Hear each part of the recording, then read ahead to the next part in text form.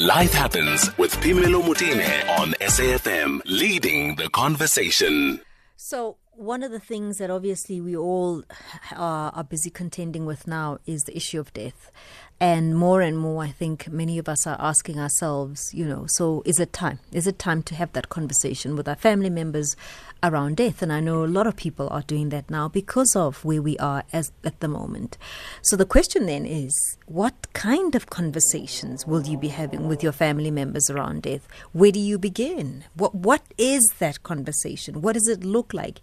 Debbie James is a trained counsellor, a chapter leader as well at compassionatefriends.co.za. They really are a support group more than anything of people who've lost loved ones, and they do a lot of work around the issues of death, around death. Debbie James, thank you so much for making the time to talk to us. Good afternoon.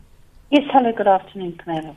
How do you begin to address the issue of death? How do we start that conversation?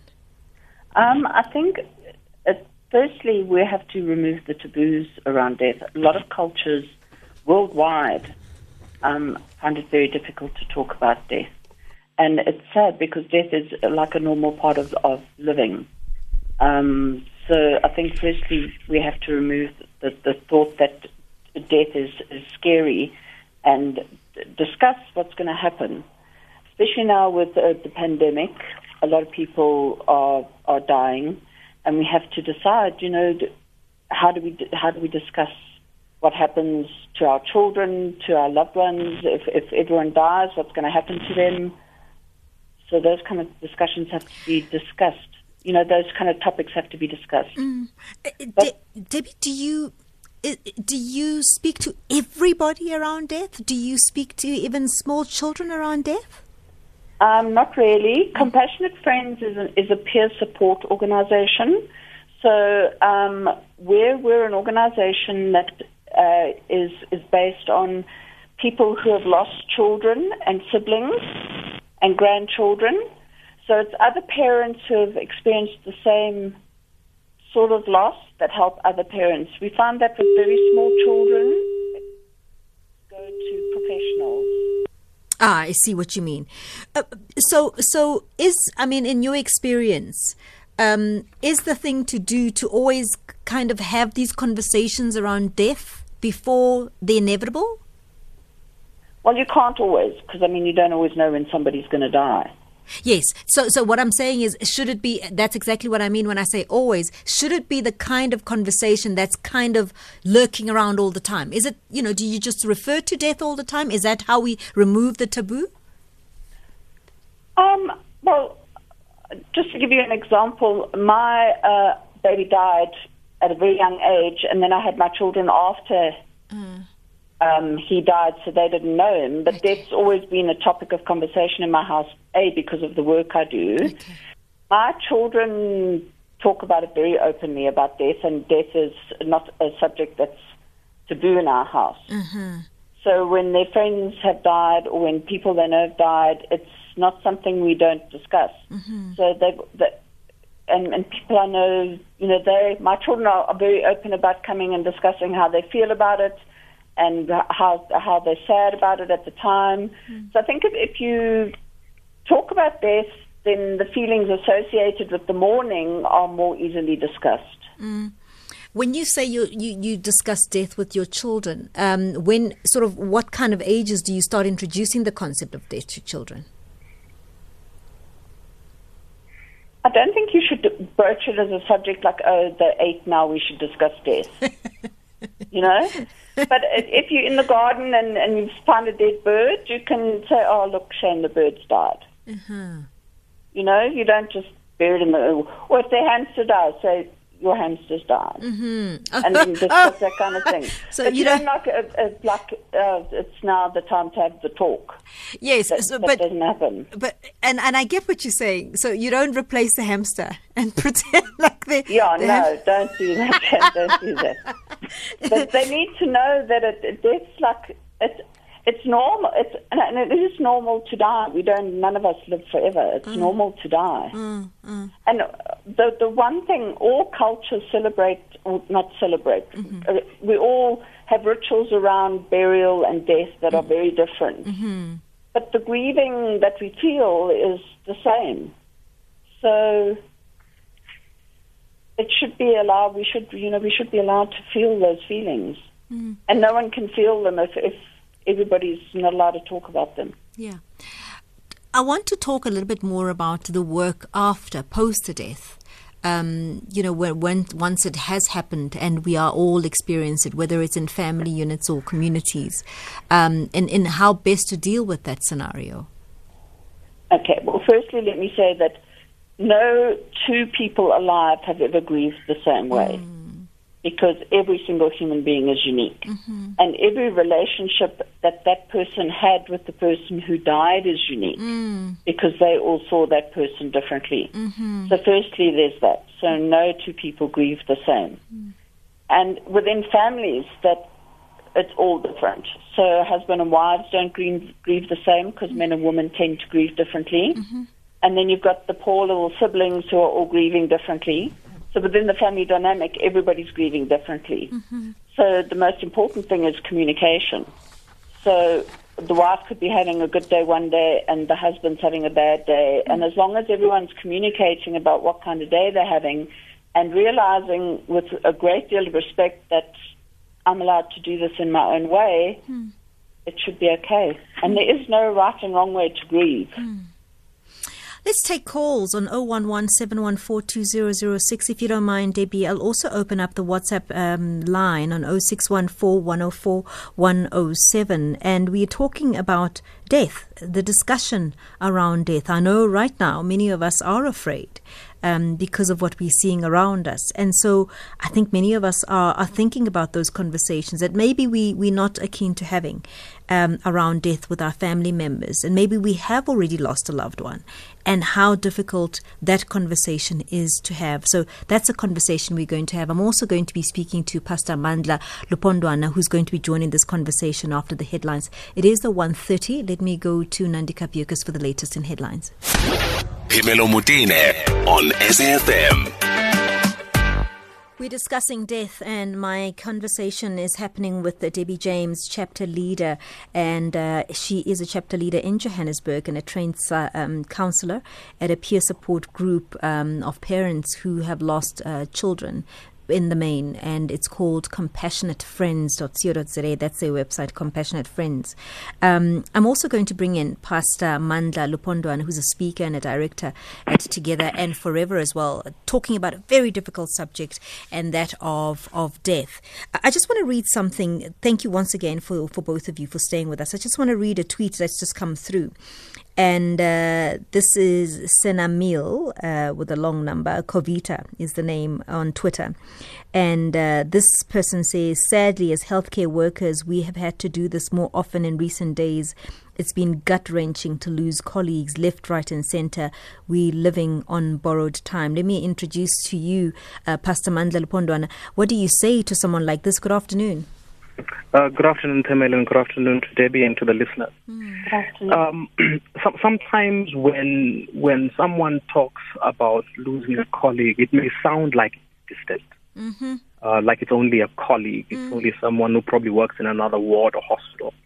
But one of the things I think we need to understand as the people around the healthcare workers is that it adds up, it builds up. When you hear on social media so-and-so has died, you hear so-and-so has died on whatever group, social media group you are in, you just get saturated with the idea that people around me are dying, and it builds up. And therefore, even when someone is a colleague you are not close with or close to dies, it can just be that last straw that breaks the camel's back, and then you feel this terrible sorrow, this terrible grief. And so sometimes people could feel guilty that they are experiencing such intense grief over someone they were not close to, like just a colleague at work because they just worked together, or they may have passed them in the passage a few times. But it adds up. It adds up to the fact that we are losing people all around us. So we're just in an atmosphere of grief. And we should allow people, when the grief strikes, to grieve the way they want to grieve, and not have a sense, you can't be grieving over so-and-so, you are not even close. You can't be grieving over so-and-so. I mean, you don't even know them that well. So to that healthcare worker who just, I think, is it Kavita you said? I would say... Kavita, yes. Yes, allow yourself to grieve. We are in that space. It does not make you less of a professional to be able to grieve the loss of a colleague and to acknowledge that you are doing it a lot. You are surrounded by an atmosphere of grief is part of the therapy that comes with dealing with grief. It's nothing untoward. It's nothing wrong. There's nothing bad or weak about it. It's just that allow yourself to grieve. Your call has been placed on hold. That's probably Debbie's line there. We'll try and sort that out. So Pastor, it's that time where a lot of people are fearful. And what should be the conversation now? I think one of the opportunities that come with COVID is that we are hearing about people die all the time. And it allows us to have the conversation with our families. Sometimes we are afraid of having the conversation. In my culture, I'm speaking, there is a word, ukushola. Ukushola is when you talk about death, there's a sense that you are inviting it. If you talk about it, like you like bringing it into the family, so someone is going to die. So we try and avoid it. But when somebody else has died and you're talking about how this has impacted their family, you can easily transition to what would happen, what would we do if death would strike the family? You're able to have that conversation, the kids would be like, no, hey, what would happen? And then you can talk about what would happen with the house and the car and the insurance and whatever. You can have the conversations. You can talk about what happens to the kids. If both parents die, where would they go? You can have it. And the way of getting into that conversation could be a news bulletin where you are listening to a news bulletin and they are saying, so-and-so has died, so-and-so has passed away, and that could be your entry wedge. Sometimes we are not as prepared for life after death. We are prepared more often than not for the funeral. We've got a lot of funeral policies. That means that we are prepared to bury the person. We're not always prepared to deal with the grief. We're not always prepared to deal with life after death. And this is an opportunity for us to do it. If you missed it yesterday, there'll be a news bulletin tonight that will talk about death, and that could be your entry wedge. Debbie, you spoke about the different ways in which people grieve. I want us to hone in a little bit on that family unit where we are grieving differently, and particularly children, because often I don't think we hone in on how children grieve. No, children grieve very differently, and according to their ages, they grieve differently. Like very young children, and I'm not an expert, so I'm going out on a limb here to even discuss this. Children at certain ages will grieve differently. Like very young children will, in the moment, miss the person who's died and have a complete meltdown, and then 5 minutes later they'll be playing, and you'll think they've forgotten about the person already. And then they'll get a bit older and they'll act out and they'll be aggressive and not do well in school and whatever. And then, so it will depend on the age of the child, how they grieve. But again, they always just need to be included and they need to be asked, how are you feeling, what's happening? And for very young children, we suggest they go and see a play therapist or a qualified therapist. You know, you're a part of this peer group. I'm quite interested in knowing, why was it important for you to be part of a community that's grieving? Me personally, I lost a baby many years ago. So that's why I joined. But I mean, it's you join because, I mean, you can go for therapy, but you're sitting across from a therapist who is giving you all the right theory about how to grieve, but they don't get it. Whereas if you're talking to another parent who's lost a child, you get a sense of that they know what you're feeling. And that's why the peer support groups work, not just for people who've lost children. That's why places like Alcoholics Anonymous work, and drug rehabilitation support groups work, and all those peer support groups work because the people you are sharing with have been in the place that you are, and they understand where you're coming from. Pastor Mandla Lupondwana, what's the role of faith at this time? Faith does two main things for us. Number one, it gives us hope. It gives us hope, a sense of knowing that there's life beyond death on two fronts. One, for the person who has died. Secondly, for the people who have remained behind. This is not going to be the end of the world. It's not the end of life. That they'll be able to live beyond it, and that God, whoever you conceive God to be, will be there to take care of you after this person is gone. Especially in circumstances where you've lost a breadwinner in the family, or you've lost someone who's very close. So faith is able to give us that reassurance that there is a power far greater than you that will be able to comfort you and strengthen you and see you through the tragedy of the death that you're experiencing. That is the first thing. Secondly, faith allows us to anticipate the fact that people are going to die and be able to face it. As much as we are going to cry, we are going to grieve, but we face it with the sense that this too will pass. And so in moments of grief, when people who are of the same faith come, and especially I like what Debbie says, that it's good when people who have experienced something, when they talk to you, you get a sense that they get it. And they don't even need professional words. They don't need expertise. You just need to know that they've been there, and then you understand. When you speak to them, you have a sense that they get it. Even if they don't say, I get it, you know they get it because they've been there. So when people of faith come together, and some of us have gone through what you're going through, it provides comfort. They become living evidence that you can make it through this. Even if they don't say it, their very presence, you knowing that they lost a child, they lost a parent, they lost a sibling, and here they are. That in and of itself says, I can make it through what I'm going through now. And Debbie, maybe just to start wrapping up, at a time like this where there is so much anxiety around, what kind of conversations should we be having? I think grief in itself is very isolating. It does. It isolates you. And the pandemic has made it even more isolating because people cannot hold support groups and cannot do those kind of group meetings that we've been having. And I think it makes it harder because the person has to reach out when they don't want to reach out. So I think what the conversations we should be having is people need to reach out. They need to say, I'm not coping, please help me. And that's hard. We've got a Facebook page, and within our Facebook page we're setting up support groups that are private, so people, because you don't want to put all your business online. So we're setting up private support groups on our Facebook page. Compassionate Friends is an international organization, but we also have coffee groups and chapters throughout South Africa. So we're not just in Johannesburg, we're throughout South Africa. And we're open to all parents and siblings and grandparents, and we don't charge for our services. So we rely on funding from corporates and our members. And we're here. Pastor Mandla, the kind of sermon you would be privy to giving to a community at the moment, as all of us are fearful, all of us are facing death as we are, what would that sound like? What would that be? You are not alone.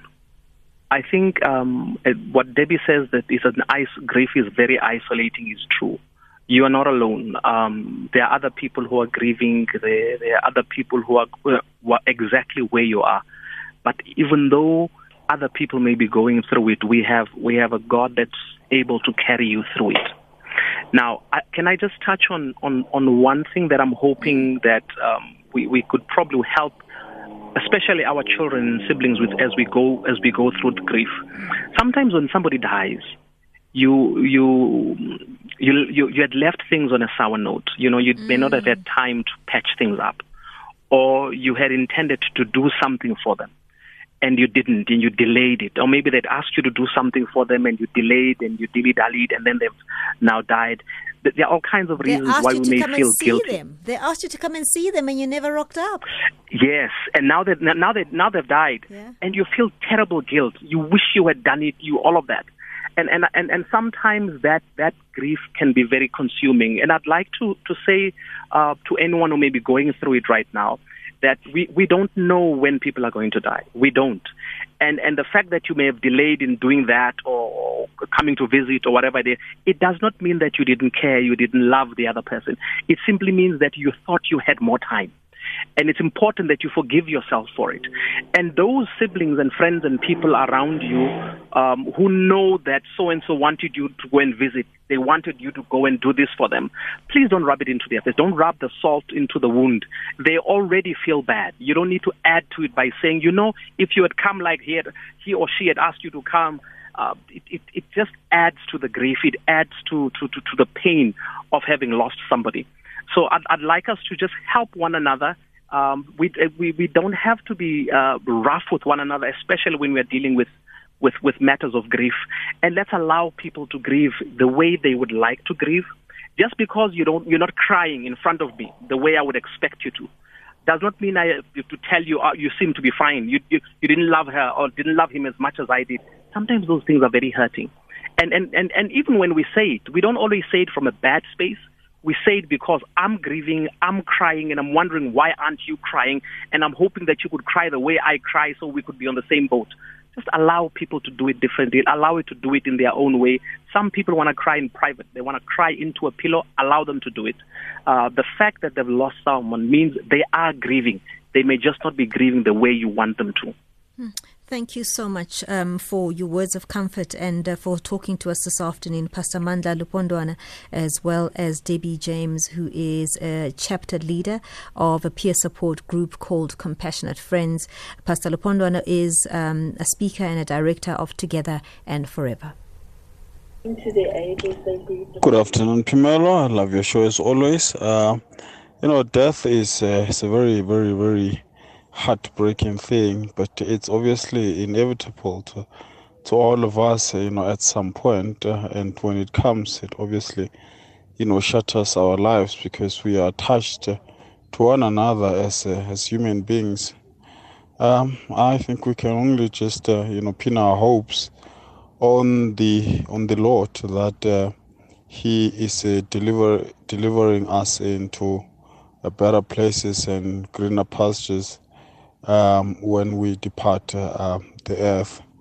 It's however hard, and we just have to try to be more warmth or more sincere and more accommodating to one another when we're going through things in life. Thank you.